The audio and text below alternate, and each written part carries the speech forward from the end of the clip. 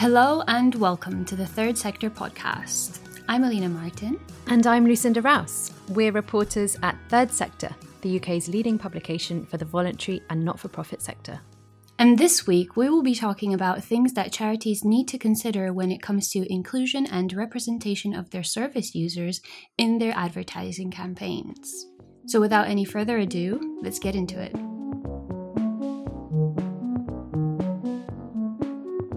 We have two guests with us in the studio today. First up is Rick Dodds, creative partner at Don't Panic London, a creative agency which works with corporate and voluntary sector clients to identify and communicate their social purpose. Hello, Rick. Hi, how you doing? Very well, thank you. Thank you for inviting us here. Also with us is Natalia Nana Lester-Bush, an organisational equity, diversity and inclusion consultant. Natalia Nana has advised UK and international charities and faith groups on DEI issues and is a professional facilitator of uncomfortable conversations. Hello, Natalia Nana. Hi, thank you for having me here. So, speaking of uncomfortable conversations, can you tell us why the sector needs to work on how to better involve and represent the communities that they campaign for? What have organizations been doing wrong this entire time? Thank you. And thank you for phrasing the question as why they need to rather than why we should. Because I think that is one of the underpinning points of it, of actually this is something that is really integral to the future of the INGO and UK NGO sector. And for me in particular, it really is a question of values and truth. So there's something just so dissonant, disconnected in how we represent in particular international groups with whom we work, and actually thinking about, for me, it's a question like, actually zoom out on what is it that the charity sector wants to achieve. And I think we're really at this time of having to question, are we going to continue to replicate this inherited and really broken and unfit for purpose and really unequal and disrespectful Victorian philanthropy model? Or are we actually going to look at a longer term, broader picture of actually, okay, what is this sector about? And for me, this sector is not about, God forbid, development. This is about redevelopment. This is about rebuilding and re-equalizing communities which were decimated by disasters, both natural and human, in the form of colonization. So for me, there's something about actually saying, well, we need to zoom out and look at what are your charity aims? Is your aim simply to get some money to build this well? Or is your aim more broadly to actually equalise how the world view the Southern Hemisphere, how we view those who have suffered and been hindered by colonialism, and how we represent people that we have the honour and privilege of representing in our fundraising is one of the basic immediate tools with which we can do that. So for me, it's very much a call of actually respect and values and treating the Black and brown bodies and their stories with the same respect that we do white Northern Hemisphere stories and bodies.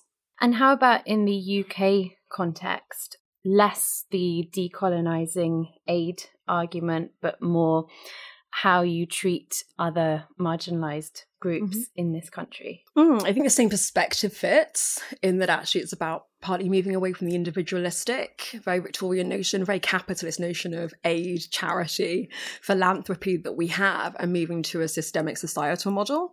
So for instance, I am disabled in multiple ways. I am myopic. I'm wearing glasses. I am hard of hearing. I'm wearing hearing aids. I have fibromyalgia, which is a chronic pain and fatigue condition. I've got lung scarring, which is a respiratory condition. But of those, my myopia doesn't disable me. It very much would do in another country, in another context, in another time, but it doesn't because society has enabled me. #thank you, Specsavers. You can edit that out if you want. No promotion was paid for in this broadcast. But do you know what I mean? It's like trying to hit that fact of actually when we talk about whether we're fundraising for disability or fundraising for age-related conditions or mental health issues, there's something about looking at what society is, what has formed these issues, how we form society, not the individual person, and the focus on help Ellie, she is homeless, give her a place to sleep tonight, is so lacking in any context of what is it in Ellie's education, in her family structure that is impacted by society, in the mental health and health support that she has or has not received that has led to Ellie being on the streets of London. And that just being so lacking is so flat and bland and basic, and I think really not only undignified but also just irresponsible. So for me, it would be very much the same argument of zooming out and broadening and looking at the context and the cause and telling that story, which is actually far more interesting than repeating this tired, dry, oh, there's a poor lamb, oh, black child, oh, homeless child, oh, homeless woman, oh, abused woman. This sort of tired, repetitive, single victim mentality, and I get to whoop in and be the white / Northern Hemisphere / capitalist money-owning saviour and help them sleep for tonight. Like, God, can we please update the script already? And I think it's going to be way more, so like you just said, more interesting. It's more interesting in every single way, isn't it? It's more interesting for us, for our process. It's more interesting from a creative process. It's more interesting for a viewer as well. And like you said, like, update the script. How can, you know, when creatives are briefed to write a script of somewhere they've never even been? Like, how can you tell a story about a community that you've never even been to that country? You haven't met those people, and yet throughout kind of decades now, that has been the process. That you're having these briefs created and creators write scripts of places that they genuinely haven't visited, or booming voiceover over footage found, telling a story about a community and these people who they've never met. And even if they have met them, it's that very unilateral relationship. I'm coming here to extract your story really through my white Northern Hemisphere power-holding gaze. So even when we have met them, it's then sort of about looking at, well, are you meeting them in a way that is relational and reciprocal? Because often the communities that we're presenting the story of, they are some of the most resilient, hardworking, tenacious, conscientious people. And yet we seldom, if ever, present them in that way. So definitely agree, it's about meeting them, but actually building that relationship with those communities. Except meeting's just being the start point. Yeah, exactly. But at least let's start with that, yeah. And let's start earlier, you know. I couldn't agree more. And I think it's what we've been wrestling with our different kind of charity partners as well. And I think what recently, interesting to get your point of view on this as well, we've been working with WaterAid, because you mentioned wells earlier. And started much earlier in the process. So we went over to Malawi with WaterAid to meet the communities way before the brief came in. Spent 10 days there getting to know communities, not about how water changed your life, but like what makes you tick, what your relationship's like. Look, having a sense of friendships, people, relationships, and from that getting insights, and then developing a broad concept, which we then took back into those communities to have them craft the script. To have them write the kind of like, this is the concept. Not only do you think it's good, but what should happen in it, and what should the details of that be like? Now, we're only 2/3 of the way through that. The third visit is going to be when we get to make and film this story. But what's really interesting about it is the co-creation starting way earlier. And one thing that we found, apart from being incredibly rewarding, is how creative and interesting, and things that you couldn't think of and write in a London office without that broader context. But just to go back to your original point about making it more interesting, it's more interesting for everybody, as well as it being more true and authentic and credible. And hopefully, I'd love to get your opinion when it comes out in the world, a more interesting product at the end of it that still achieves the what that everybody needs to do from a charity perspective, but the how has been elevated. And that, I think, is what's really important moving forward. Did you identify any risks to changing the status quo in that way? There is the primary aim of an advertising campaign is often fundraising. Is there a risk of, by changing the narrative slightly, that you are less likely to appeal to your traditional white, middle class, very set in their ways donor over here? Interestingly, I think there's a bigger risk if you don't. Because I think there might be a couple of the traditional followers who you might lose, but there's a whole group of new people who you might kind of bring into the fold as well. And I think it's not about should, it's the fact that it needs to change. And I think the numbers will always push advertising, right? Charities and NGOs, just like any brand on the planet, they need the work that we put out there to work. And I don't think anybody is diminishing how important the what is. But I think what is really interesting, what we're all trying to do, is elevate the how we get there part, and making sure that if we do that right, the end products will be more interesting. And let me give you an example, a really, really current example. We just got back from Burundi, which is one of the poorest countries in the world, where we shot a commercial there with the community. It was really interesting. We were there for a long period of time to get to know them, and it was a real kind of collaborative experience. It was very different to being on a normal commercial shoot, which has a different energy. It was an incredibly joyous, interesting co-collaboration piece that we did. And as a script, it actually flips off the old norm of a booming voiceover telling the world about this community, and the community actually break the third wall and say to the voiceover, actually, you got that wrong. And they take over the narrative. And what's really interesting about that, this was for Tearfund, and it came out, I think, last week, and within 4 days achieved 25% of its goal that was meant to achieve over 3 months. That tells you quite a strong indicator that by kind of ripping up the old rulebook, and quite literally the old script, as that commercial does, actually will be rewarded in the kind of financial factor at the end of it, and actually drive, real world donations as well. So actually, I see that as a positive indication that it's not necessarily brave to work in this way. I think we have to work in this way and achieve better results for the NGOs as well. Should we just have a listen to this Yes. advert? Yeah. This is Burundi in Africa. And this is Cecile, who's walking to fetch water for her family. Oya sivyo. Oh, okay. Well, then what's in the bucket? Iki ni igikorwa canje. This is the school that your donations built, brick by... Sijya kandi. Oh, then who built it?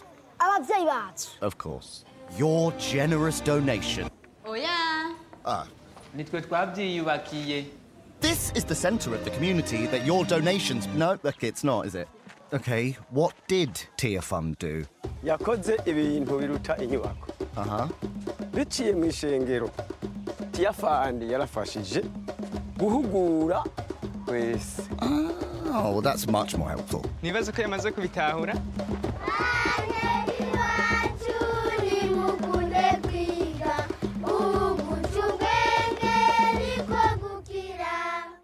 So just for the benefit of people who are listening and not looking at this beautiful video, the Burundian characters are contradicting everything that the traditional British voiceover is saying. And no, you didn't build our school. No, you didn't give us that. But what Tearfund did do is provide training, which helps. And then they say at the end, finally, they're starting to get it. So Natalia, Nana, what do you think of that? I love that. I love also the fact that it's, embracing comedy, showing more humanity, more varied emotions. So often previously, up until even like now, it's still so often the case in many, many charity fundraising adverts, the only emotion that you're allowed to feel for brown cultured, for majority worlds, people is sympathy, is empathy, and is a sense of superiority that should cue charitable, either superior or guilt-based giving. So I love that this is infused with joy and empowerment, and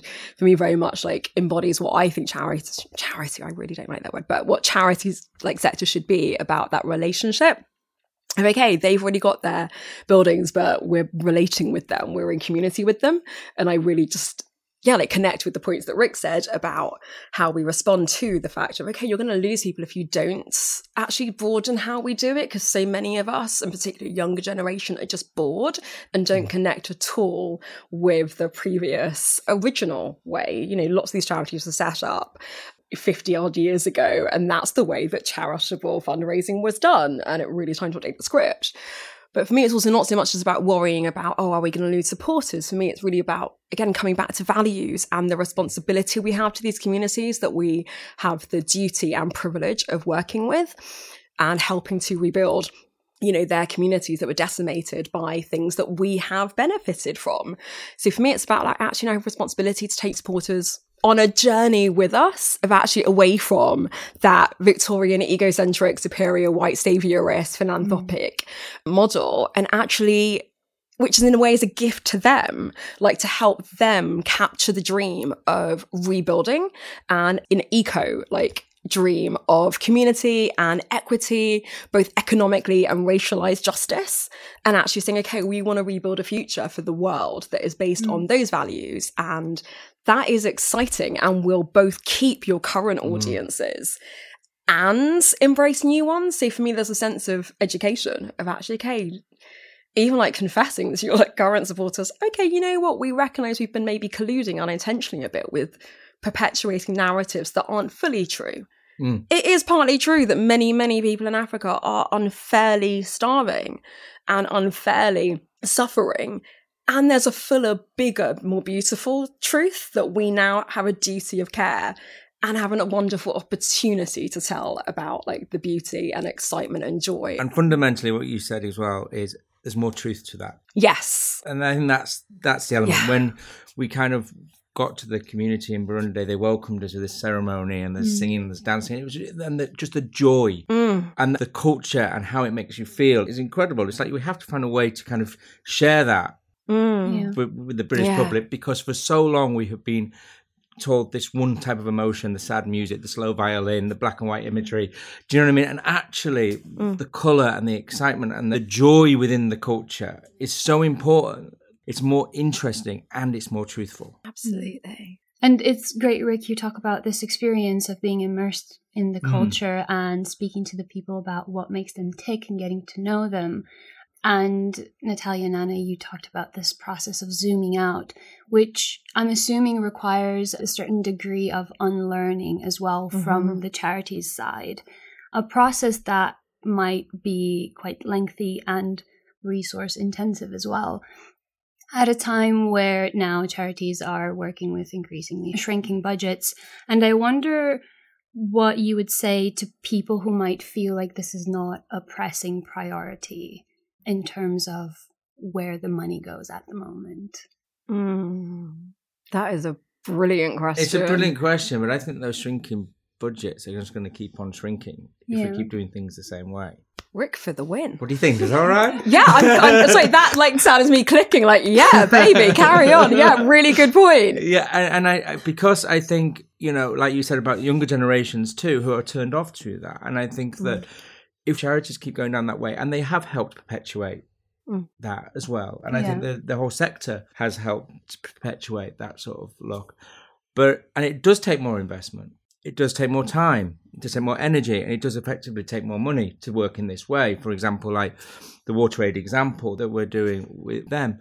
But ultimately, not only is it the right thing to do and a more value-driven way to do, I think ultimately it's what will help charities' profits increase, where they will get more fundraising for and help more people off the back of it, because I don't think that they can be successful in the future if we keep going down the road where we bring in this sort of kind of white saviorist point of view to it and not working in a genuine co-creation. And one thing that bugs me is co-creation is so easily used and doesn't really mean co-creation. Misused. Exactly. Misuse is better. Where co-creation is, we had a conversation about the script with somebody and therefore consultation. That's not co-creation. We talk a lot about meaningful co-creation. And that means actually working with people very early on, actually letting go and actually welcoming other voices and actually being uncomfortable.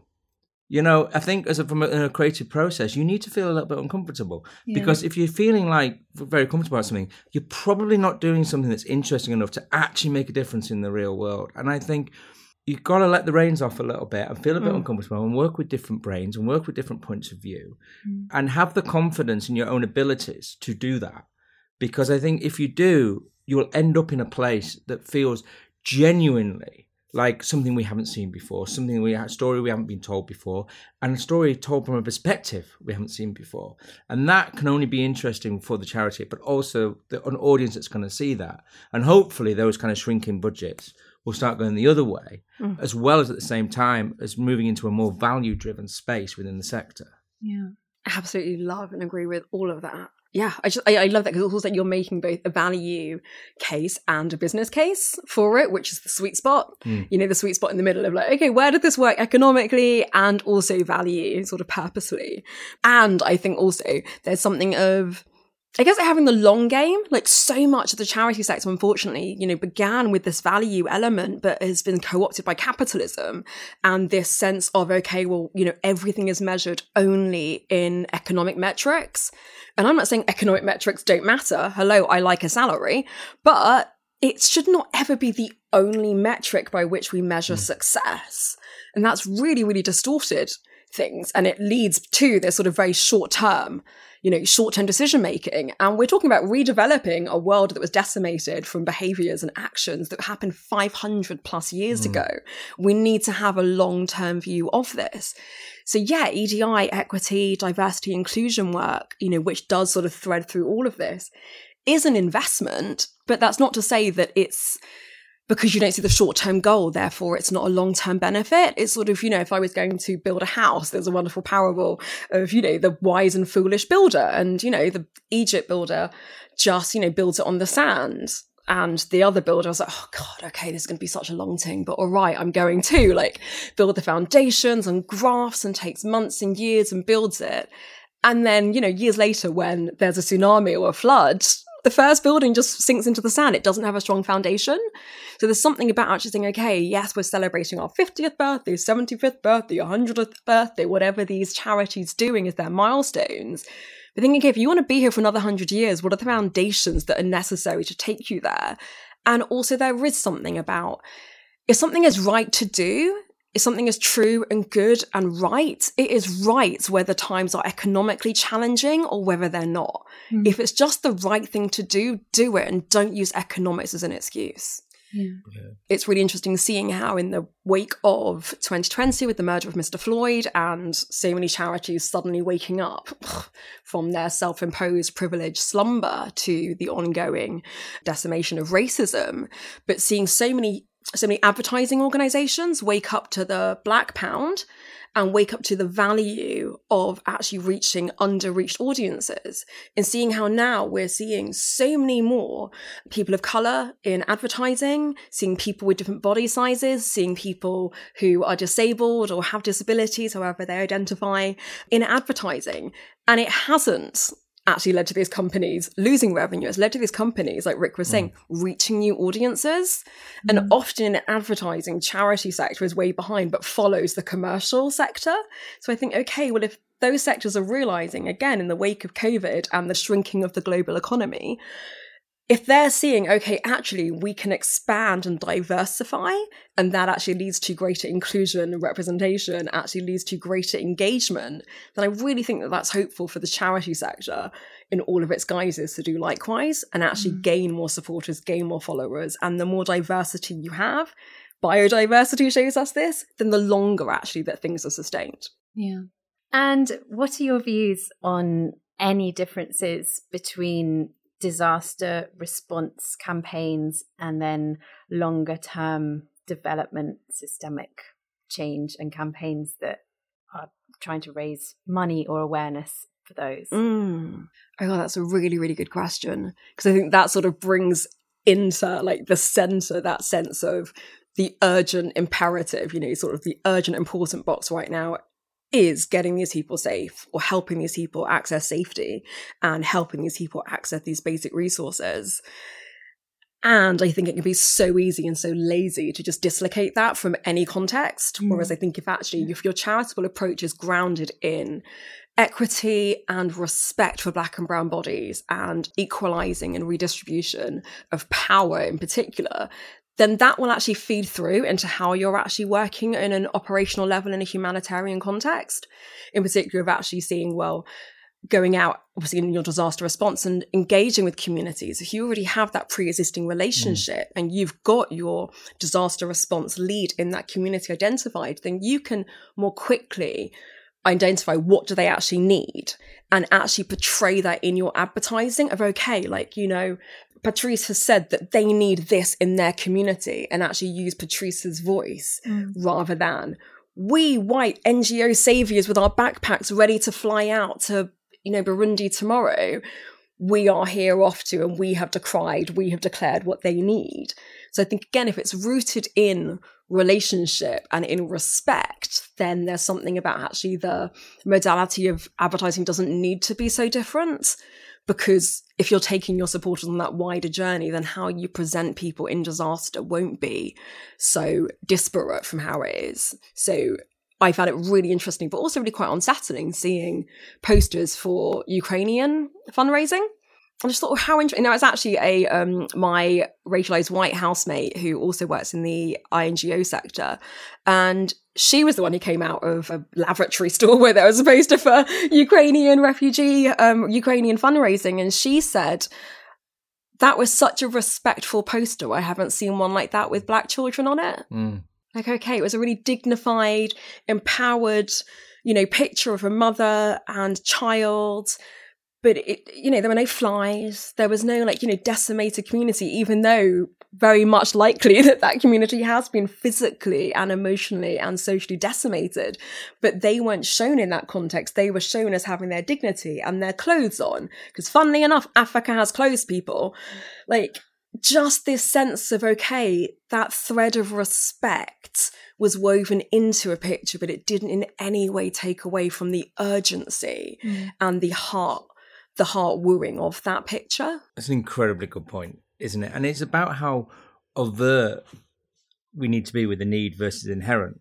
Like if you're seeing that post for Ukraine, it's like the need is inherent, whereas you are right that too often the need is the focus of the image. Or do you know what I mean? In terms of, and we've had a lot of conversations around that too, in terms of kind of that by showcasing the respectful, beautiful way of kind of embracing kind of culture, like allows you to kind of be less on the nose in terms of that depiction. I am wondering, Rick, if you have any tips on how charities can work to avoid context flattening, and specifically when it comes to adjustments that they can make to the creative production process to improve representation and still achieve fundraising goals.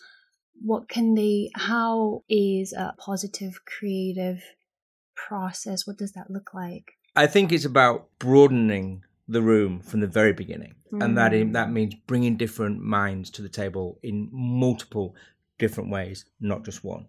For example, we work with creatives that don't live and work in London, live around the world, in Africa, and lots of different places. And it's interesting. Their start point for ideas is different because their insights is different. Their lived experience is different.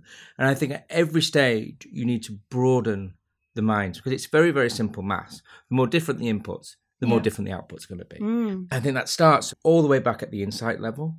I think it starts where the very nucleus of where an idea comes from. I think it goes all the way through to the scripting section itself. And you know what? It does not stop when you get to the script. I think how you make something is just as important as what you make. And I think it's really important to bring as many different people into the making process as you can. And actually, we've obviously, for good reason, been focusing a lot on kind of the global south. But an example is also like, is Ukraine something that just happened? We did a film for the DEC recently to mark a year since the conflict began in Ukraine. Yeah. And actually draw attention to the UK public actually raised 400 million for Ukraine, and which is a huge amount of money. And we're very, very aware of not being tone deaf. We made a film to say that because you know what, the conflict's still going on. It could get worse for a lot more people before it gets better. So we had to make sure we get the tone right. So we shot the entire thing in Ukraine with a full Ukrainian cast, a few Ukrainian crew, everybody from the runners, the DOP, everybody's Ukrainian, and we remote shot from there. And there's a couple of interesting points. One, all the cast in the film were actors, but they're also Ukrainians with lived experience. So you've got that amazing ability where they have the acting ability to tell the story, but also that lived experience. And we're talking about one actor was a 4-year-old boy sat in a bunker acting and telling his line. I'm very, very aware that kid spent the last year of his life in a bunker. Often the emotions will be fear and other things as well.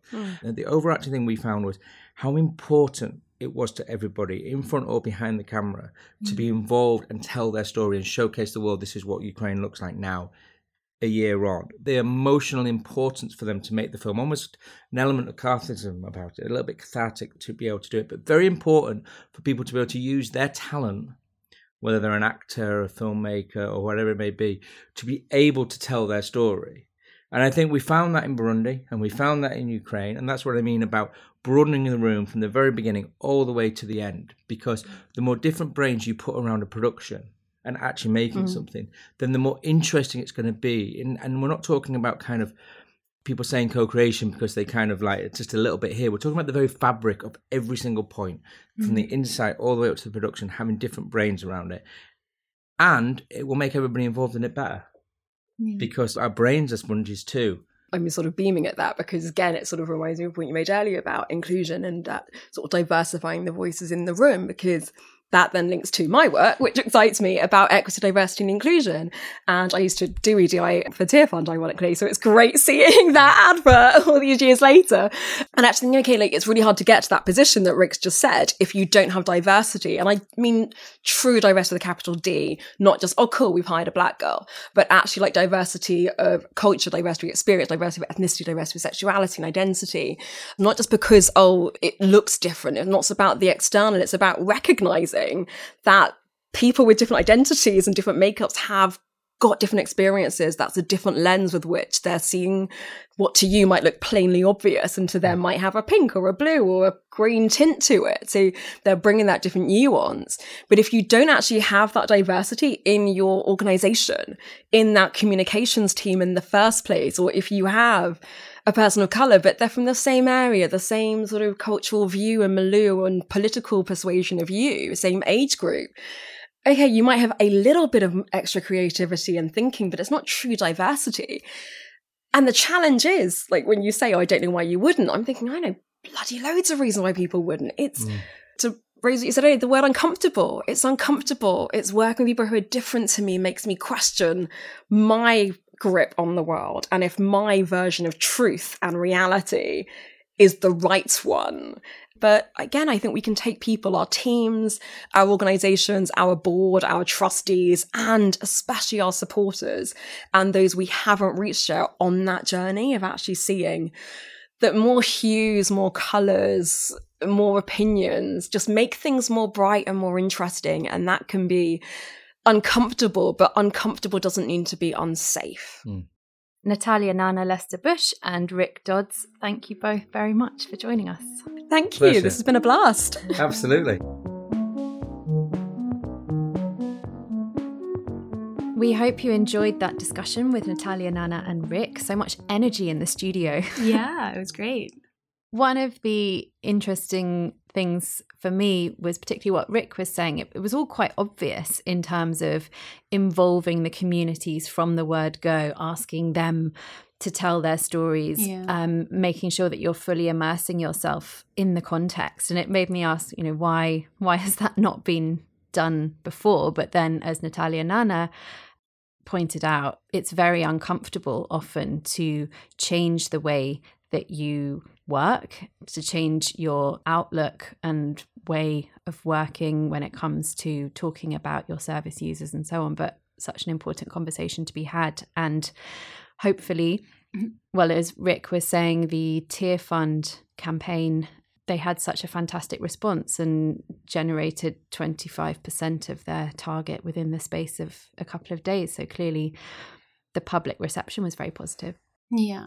And to come back to your point of why hasn't it been done already, or why don't more charities do it, I think there is definitely a point of resistance when it comes to being uncomfortable, but it also requires a lot of internal buy-in. So you have to make a case that this is a good use of resources. But it can be done successfully, and they have given brilliant examples of it. And there's another example that came to mind from a piece that I wrote last year on the charity Praxis, which is a charity that works with migrants and refugees in the UK. And I had a great conversation with their chief executive, Sally Daglian. And she was telling me about a campaign which the charity co-produced with members of the community it serves in 2020, precisely for the reasons that we talked about. They wanted to challenge the condition of people with no recourse to public funds in the UK, but they wanted to do it with messaging that came from the people themselves rather than the charity acting as a spokesperson. And the campaign did lead to guaranteed free school meals for the children of people with no recourse to public funds, which was a great result. So this is a great example of a charity being mindful of the way it platforms its community and empowers people to shape public discourse around the issues that they face rather than being perceived as victims. Yeah, it's so important. And I think that also emphasizes the point that it's not always about fundraising, obviously, when it comes to charities communicating what they're doing or wanting to influence or change public perception. Often it is raising awareness, whether it be for a disability, whether it be for the situation of a refugee community in this country. or even, other communities abroad. For sure.